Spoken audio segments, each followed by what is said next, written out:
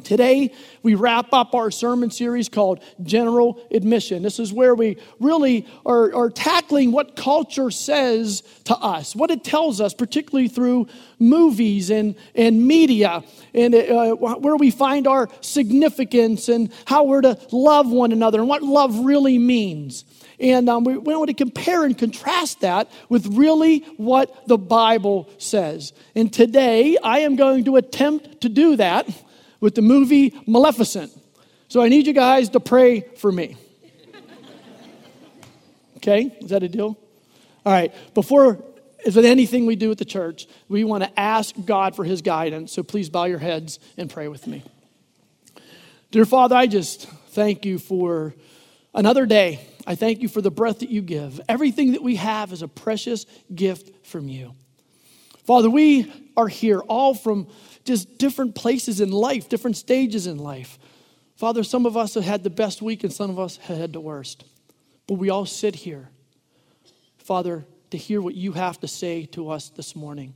So, Father, we ask you to challenge us, to move us, to motivate us, to encourage us through your word and only your word. So, Father, we just commit this service to you and we ask these things in your Son's name. We all pray together. Amen.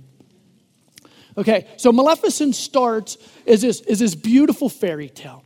There's two kingdoms. There's a kingdom of humans that is led by this greedy king. And living right next door to them is this kingdom of fairies. Right? They get along and live in such harmony together. They don't even need a king. And everything is just fine. They're living lives side by side until one day, one of the human boys, Stefan, decides to go into the land of the fairies and steal a jewel. Well, Stefan gets caught. And in the process of getting caught, he meets this beautiful fairy named Maleficent. And as you can imagine, because it's a fairy tale, these two kind of like each other. Right? They fall in love. Despite their significant difference between them, they fall in love. But the relationship was not meant to be. You see, Stefan got caught up in all that the human world had to offer, and he quit coming into the land of the fairies, which was the land of the Moors, is what they were. And he quit coming around. And also at the same time, Maleficent is growing up to be the biggest and the strongest of the fairies. And actually, she ends up being the protector of the Moors.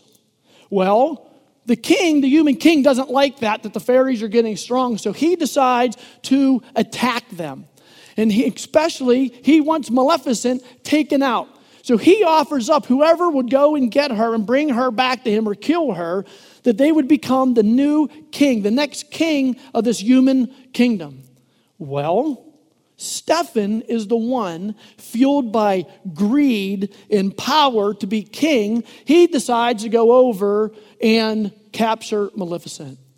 In an unbridled act of betrayal, he cuts off her wings and brings them back to the king to prove that she is dead. Well, the word holds true. After the king dies, Stefan is put into place as the new king of the human kingdom. He gets married, and he has a baby, Princess Aurora. Okay, now Maleficent is just angry for what had happened to her, and she decides that she is going to exact revenge on this family for having her wings cut off. And what she does is she places a curse on Princess Aurora, that if she happens to prick her finger before she turns 16 years old, that she will fall to a deep sleep. And the only way for her to be awoken from this sleep is through true love's kiss. And Maleficent's figuring, you know what, this curse is going to last forever because there is no such thing as true love. Look what I just went through, right, and was betrayed. Well, when this happens, the king sends Princess Aurora away to protect her. He sends her away with these three nitwits that kind of look over her. And for you guys know to see this movie, they're three big nitwits, these three taking care of her. right? It wouldn't be much of a movie if she doesn't fall into the deep sleep. So just at the last minute, she pricks her finger and she falls into this deep sleep. But this is a fairy tale, right? So a handsome prince shows up to save the day. He leans over and he kisses her and nothing. Disney tricked us, right? But it wasn't a true love's kiss. But there would be a hero in this movie. You see, Maleficent grew to love Princess Aurora as she grew up. And as she stood over her, vowing to protect her while she was in this deep sleep, she kissed her on the forehead. And the curse was broken. And that's the end of the fairy tale. They live happily ever after. So there you go. I saved you 90 minutes. I saved you $17 from buying it, or at least $1 from renting it from Redbox. You can all thank me after the service is over. But I think we watch fairy tales because it's kind of an escape from life, right? We kind of check out of what's going on in our lives, and we see, this happy ending and all this stuff. But I think despite the fact that this movie was about fairies and talking tree-like creatures and dragons and all this other stuff, there are themes in this movie that we can relate to. There are strings in this movie that we have all dealt with at some point in our life. You see, this whole story revolves around this curse. The whole early part of this movie revolves around trying to protect the curse from happening as they send her off in this land. The second part of the movie is all about trying to get her out of the curse and rescue her from the curse.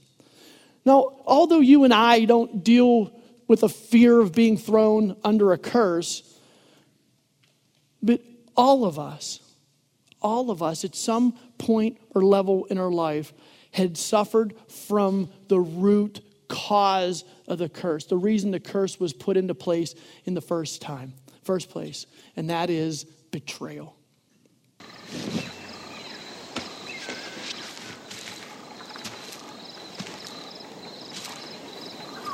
Maleficent!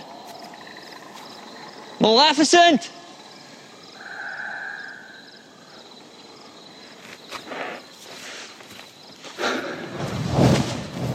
So, how is life with the humans? Maleficent, I've come to warn you. They mean to kill you. King Henry will stop at nothing. Please, you have to trust me. They spoke of many things, and the years faded away. And she forgave Stefan, his folly and his ambition. And all was as it had been long ago. You thirsty?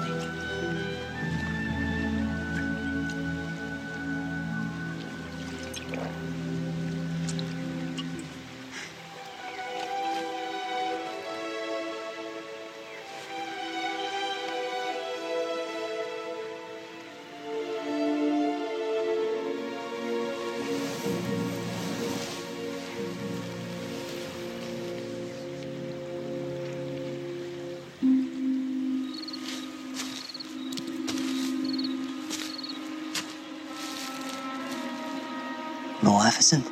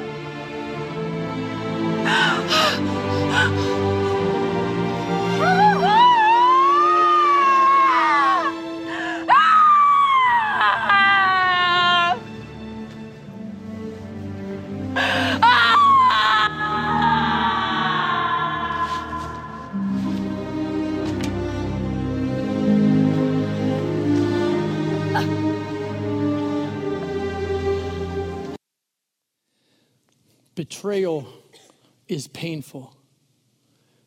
As we saw towards the tail end of that scene, there's an implication that there's a physical pain from her wings being removed as she reached around her back.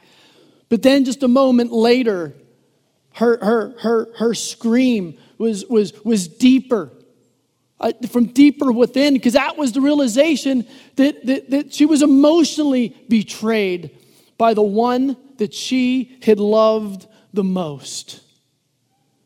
See, Maleficent was living her life. She was the protector of the Moors. She helped people. She loved people. She flittered around and did what she needed to do. And it even had gotten better because her lost long love, Stefan, was back in her life. Her life was rolling along, and it just like that.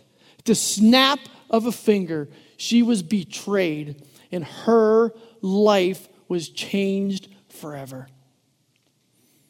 See, metaphorically speaking, I believe that there are times in our life when we have our wings clipped emotionally, that our life is just kind of rolling along. We're in our job, we're married, we have our children, and life is just going along. Then out of nowhere, just like this, our spouse cheats on us. Our spouse lies to us. Or a good friend that we trusted with something very personal goes and shares it with others. Or maybe it's a parent or a mentor that means so much in your life lies to you or keeps the truth from you. Or maybe it's a coach that you look up to that embarrassed you in front of your teammates. See, undoubtedly, we have all in our life have gotten to a place in our lives where we've been betrayed by somebody, that somebody has let us down. You see, I say this confidently because betrayal has been a problem since the beginning of time. It's all over the Bible. It starts with the very first man and woman, Adam and Eve, when they betrayed God and ate fruit from the tree that they were not supposed to. Their firstborn son, Cain, betrayed his brother because of rage and anger, and he killed Abel. And then the most famous betrayal of them all, Judas Iscariot, betraying Jesus and turning him over to the Roman guards for 30 silver coins. You see, betrayal hurts and stings so deep because it comes from the people that are closest to us, from the people that we love, that know us the best. See, when the people that don't know us or our enemies, when they do stuff against it, it's easier to brush off. We can recover, or we kind of expect it from them. But when we are betrayed by the people that love us, the hurt is deep. And then when that happens, we respond in one of two ways. First, some of us will try to respond internally. Do we start to do a self-assessment of what's going on in my life? What did I do to betray? What did I do to deserve this betrayal? What can I fix inside of me so that person doesn't hurt me like that again? Right? We look inside. Or the other option is to respond externally. Looking at the person that did that to you, wanting to hold them responsible, just like Maleficent, seeking revenge, wanting to get even. Right? We do it publicly sometimes. We put it on Facebook. We make it our story on Instagram or Snapchat, whatever that thing is. Right? We tweet about it because we want everyone to know this person did this to me. This person hurt me. Beware, because this person's going to do it to you too. We'll yell at them. We'll put them down. Or maybe we're quiet. Or maybe we cut them out of our lives altogether. You see, revenge takes many shapes and forms when we try to get even for when somebody has hurt us. But see, this hatred and this desire to exact revenge on somebody can simply take over our lives. And if we're not careful, it can become who we are. And we see that in this movie as well. King Stefan ordered his men to seize every spinning wheel in the kingdom. The wheels were broken and burned, that they might never be used, and thrown into the deepest dungeon in the castle. Secretly, he entrusted the safety of the child to the magic of the pixies, who would take her to a remote hideaway for 16 years and a day. Stefan shut himself behind the walls of his castle, while his soldiers rode far and wide to hunt Maleficent down. But she made walls of her own, that the Moors might never again suffer the touch of any human. And she reveled in the sorrow that her curse had brought. See, as we see in this clip, Maleficent had transformed from this beautiful princess, loving, taking care of people, into this witch. There was her sole focus became seeking revenge for what was done for her. It taken over her life. She reveled in the sorrow and the hurt that she brought to that family. She reveled in that. And it said she built up walls around her to make sure that hurt would never happen again. And you see, this is exactly where the issue with us comes into play. This is exactly where this issue comes into our life. And I want you to hear me on this. Now, I know betrayal is painful. It's hurtful. And that hurt runs deep inside of us. But get this. Betrayal doesn't kill us. Someone lying to us does not kill us, who we are as a person. Somebody cheating on us does not kill us as a person. Someone talking behind our back does not kill us as a person. Don't miss this.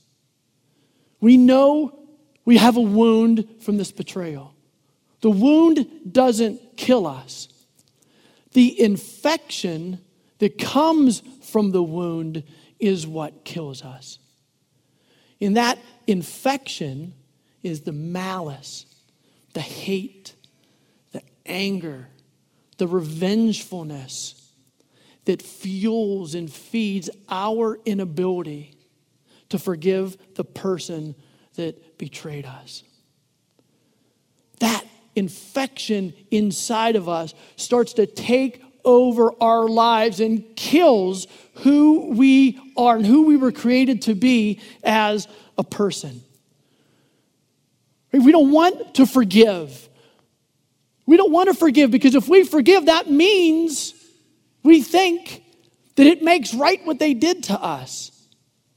That if we forgive, somehow we let them off the hook for how they hurt us. Or if we forgive them, it's going to give them a license to do it all over again. Maybe not only to me, but to somebody else. But you know what? That's not what forgiveness is. In fact, forgiveness isn't even about them.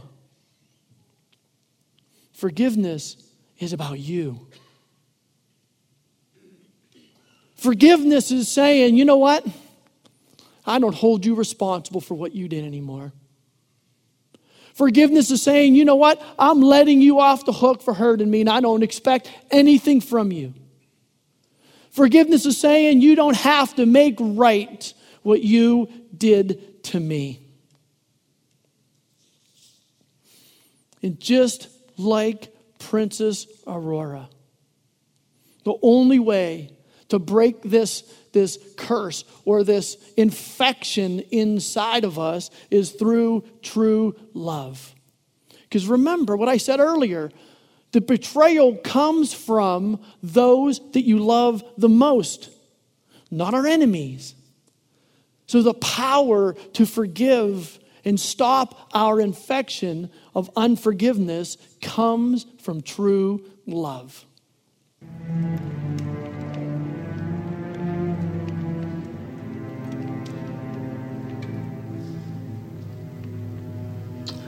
I will not ask your forgiveness, because what I have done to you is unforgivable. I was so lost in hatred and revenge. Sweet Aurora, you stole what was left of my heart, and now I've lost you forever.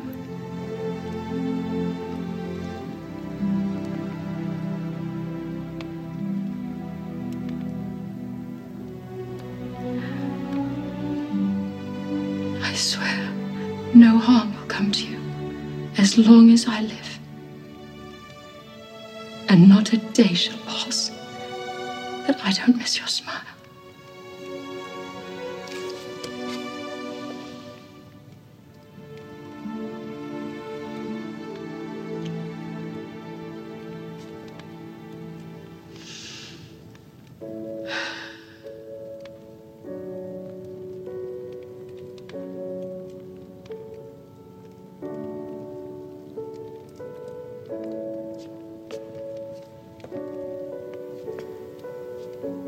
Hello, Godmother.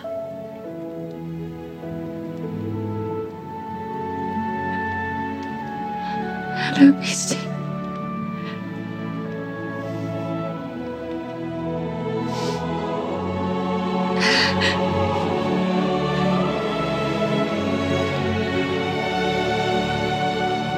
No truer love.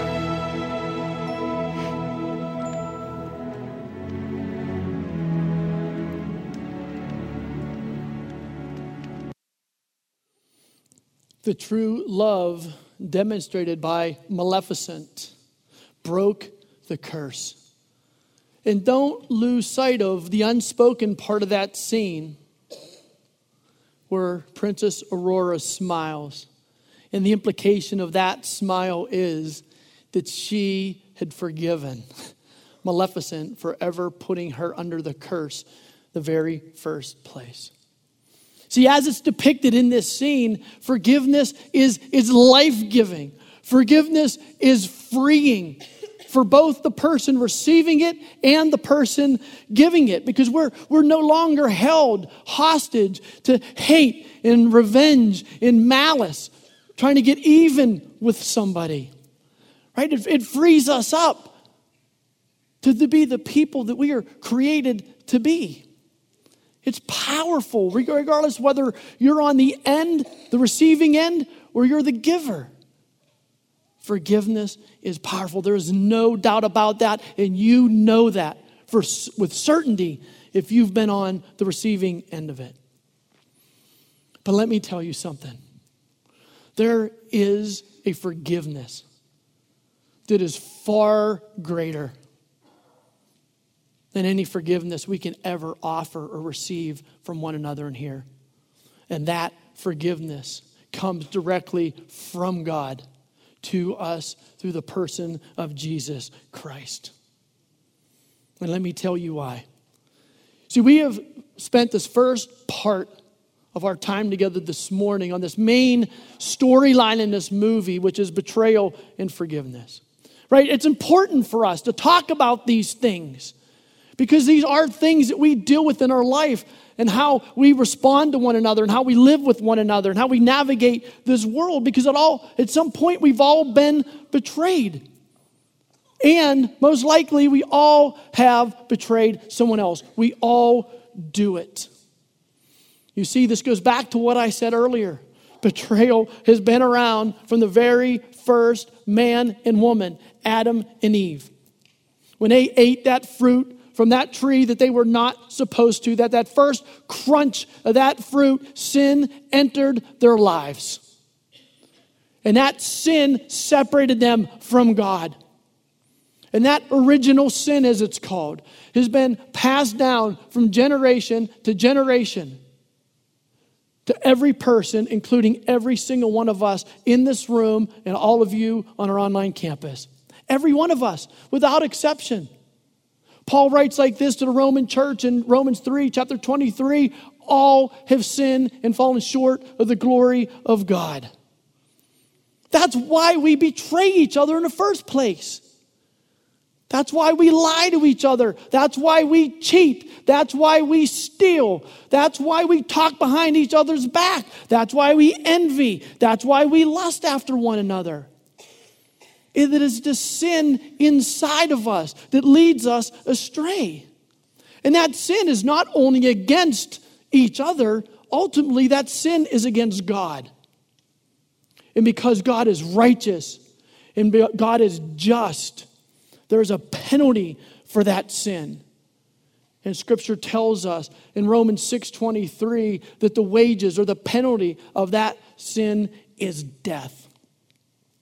Now, Paul's not talking about just a physical death, right? We all know the mortality rate is still hovering around 100%. We are all going to die. Paul is also talking about a spiritual death, that this sin inside of us causes this separation between us and between God that we can't fix. And this separation, and I'm going to be blunt with you, it's basically spending eternity in hell. That's what this sin does to us. But the good news is that this story does not stop there. Because God's word says we can be forgiven of our sins. When you check this out in Scripture, I want you to take your Bibles and turn to 1 John, the book of 1 John. So if you start all the way at the end in Revelation, you're going to go back 4 books. Revelation, Jude, 3 John, 2 John, 1 John. Chapter 1, verses 8 and 9 is where we're going to spend some time right now. If we claim to be without sin, we deceive ourselves, and the truth is not in us. If we confess our sins, he is faithful and just and will forgive us our sins and purify us from all unrighteousness. Right, like I said earlier, is this forgiveness that John's talking about right here is a beautiful, freeing thing. The Bible goes on to say that God takes our sin and separates it from itself. He takes our sin and separates it from himself as far as from the east is from the west. He throws it into the bottom of the sea. He tramples it under his feet. He takes it and throws it behind his back so he doesn't see it anymore. That is the power of forgiveness that comes through God, through Jesus Christ. But as we've seen in this movie, the power of that forgiveness is fed and comes from true love from God. And that true love is demonstrated in John 3:16. That said, for God so loved the world, he gave his one and only Son, that whoever believes in him shall not perish, right? Shall not perish means not spending eternity in hell, but have eternal life with him in heaven. That's the promise from God. That's the forgiveness that comes from God. And that comes through Jesus, that he was sent here to pay the price, to pay the penalty. Remember, we talked about the wages of sin is death. Jesus is the one that came to die so our sins can be forgiven. Now that is true love. God's love of you and I. Now let's talk about this forgiveness just a little bit longer on this verse, this 1 John verse. So let's start and look at this verse. Verse 8, it says, if we claim, the good news for you guys, I'm not writing, and you know how bad my handwriting is. I'm just drawing today. So if we claim to be without sin, right? If we claim to be without sin. It doesn't say if you are without sin. We already covered that. Romans 3:23, all have sinned and fallen short of the glory of God. So if we claim, right, we either own our sin or we claim that we don't have sin. It's one or the other. And it says, if we claim to be without sin, if we say that we don't have sin, what does it say? We deceive ourselves and the truth is not in us. And when are we most likely to deceive ourselves? When things are good. When I've got it all going on. I'm making enough money. I have a happy little family. I was nice to my wife. I put in a hard day's work. I was nice to my kids. I took them to Kennywood. I helped out my neighbor's lawnmower was broken. I went to a Bible Institute class on Wednesday night. I was baptized this year. My skills feeling pretty good. My good's outweighing the bad. I've got this sin thing under control. You deceive yourselves, John says. Think about it the other way. All right, when we're suffering from another poor and selfish decision, we're suffering the implications of something stupid we've done. We've been caught lying, talking behind somebody else's back. We've been caught cheating, and we're staring at ourselves in the mirror. And we see our sin. We see our shortfalls. We know how broken we are. We're not in a position to deceive ourselves because we see it written all over us. We know how broken we are on the inside. See, the truth is this. Just because we don't acknowledge our brokenness, it doesn't mean it's not there. We can make ourselves all pretty walking in on church on Sunday. We can fill our lives with jobs and bank accounts and success and job titles to make ourselves feel better about ourselves. But that doesn't change our sinful nature and our broken heart and the depravity of our situation separated from God. See, if you don't realize how broken and how desperate your situation is away from God, you deceive yourselves. That's what John's saying in verse 8. Okay, let's look at verse 9. Okay, here's this word if again. That means we have a choice. So we are sinners. Now it says if we confess our sins. Right? Since we know we're a sinner, we can either confess it or not confess it. Right? We're told to confess our sins to God. It says, if we do confess our sins with God, what does he say? And I love this. Right? It says, if you go to God and you confess your sins, John doesn't immediately jump into and say, here's your penalty. He doesn't do that. John says what first? Before he ever deals with how God's going to deal with you, he reminds you that God is faithful.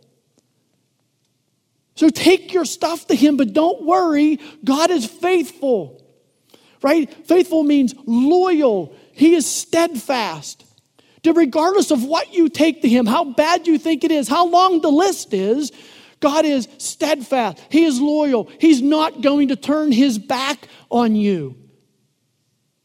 And then he goes on to say that he is just. He still hasn't dealt with the penalty. He is loyal and steadfast, but don't forget that he is just. Right? And this is meaning that there's a conformity to a set of expectations. And in other words, he's saying here, John's saying that God is equitable. So that if you confess your sins, you take them before God. He is faithful. He won't turn his back on you. He's just. He's going to deal with you equitably. So he lets us know that first. And then what's he say? He will forgive us. What's that word, folks? Will. He will. He will. He will. There's no condition. He will forgive you. Not he might, not he may. He will forgive you. And then it goes on to say what? Forgive what? Our sins. Again, there's no qualifier. Not some of them, not a few of them, not most of them. He forgives our sin. And not only does he forgive our sin, he purifies us from all unrighteousness. Right? That he washes us away. He makes us pure inside. He takes the contaminants out of us. That's why when we're in relationship with him, he says he sees our sin no longer. Because he purifies us. He doesn't see our sin any longer. And it's recorded by the prophet Isaiah. In chapter 1, verse 18, Isaiah records what the Lord says. He says, come now, let us reason together. Though your sins are like scarlet, they shall be washed as white as snow. Though they are red as crimson, they shall be like wool. Now, I think in today's modern world of washing machines and OxyClean and stain remover, I think this verse loses really the impact. Because if we look at the time and context in which this verse was written, it was impossible to get red out of fabric. They could not get red out of the wool. They couldn't do it. So the reader or the hearer of this verse had to be like, whoa, hold on one second. You can't get the color out of that. That's impossible. You can't do that when they heard this. And you know what? I think the same is true with us. We read that verse and say, hold on one second. Scott, you don't know where I've been. You don't know what I've done. Look at the resume of stuff that I have sitting here. There is no way that God is willing to forgive this sin. And you know what I say? That verse says, yes, he can. And better yet, yes, he will. It doesn't matter how long the list. It doesn't matter how bad you think the sin is. That verse says, and many others say, God will forgive you.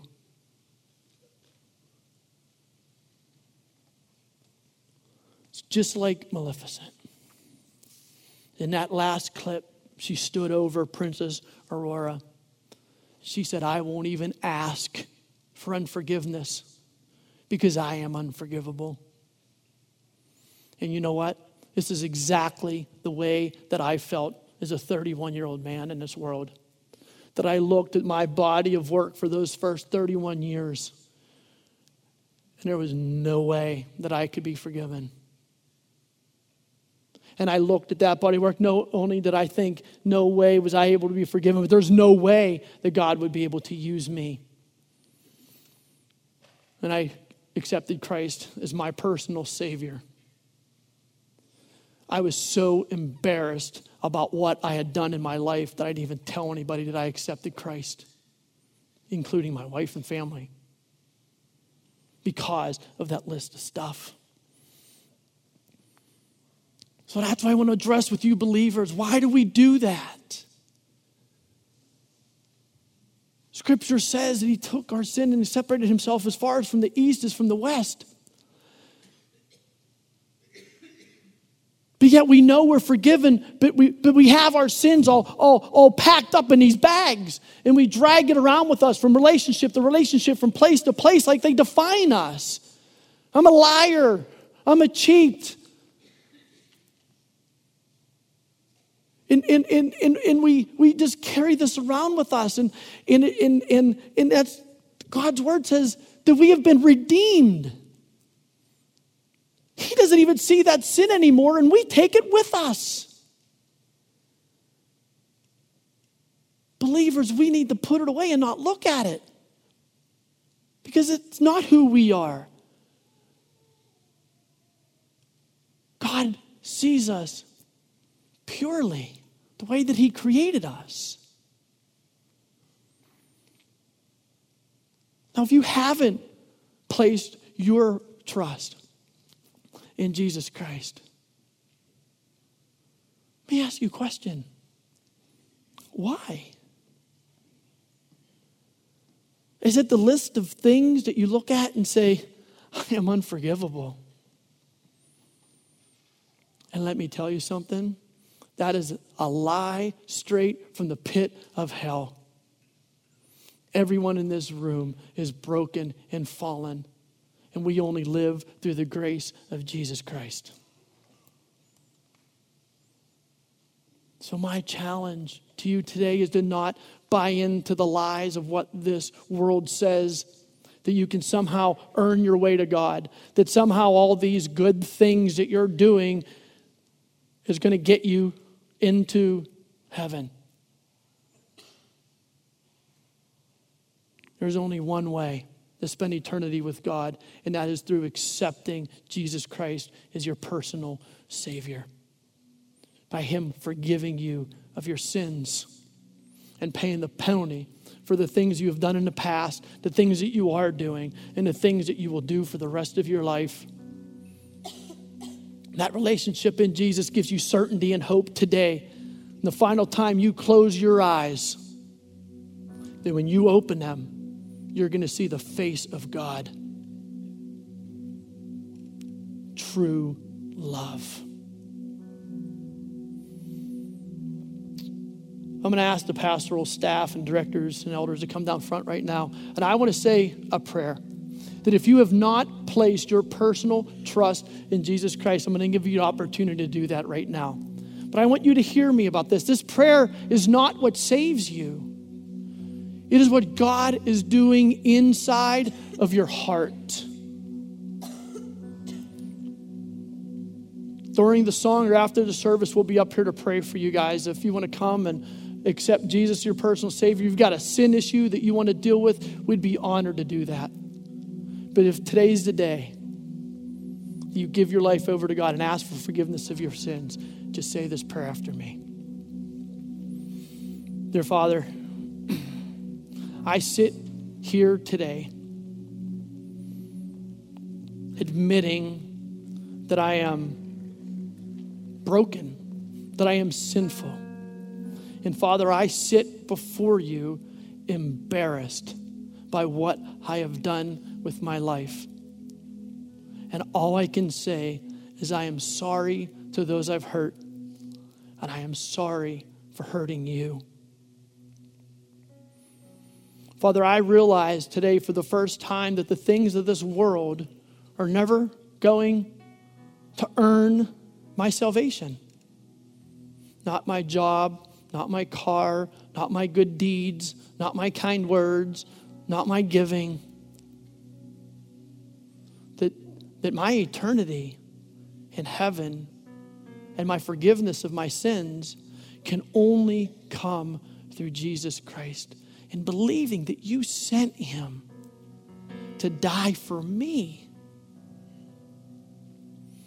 So, Father, today, I accept that free gift that you offer me, that free gift of life that comes through Jesus. And I want Jesus to be the leader of my life. So, Lord, I trade my life for a life with you. I look forward to the exciting journey that you're going to place me on. Please surround me with people that will love me and care for me and support me in that. Thank you for saving me. It's in your Son's name I say. Pray. Amen.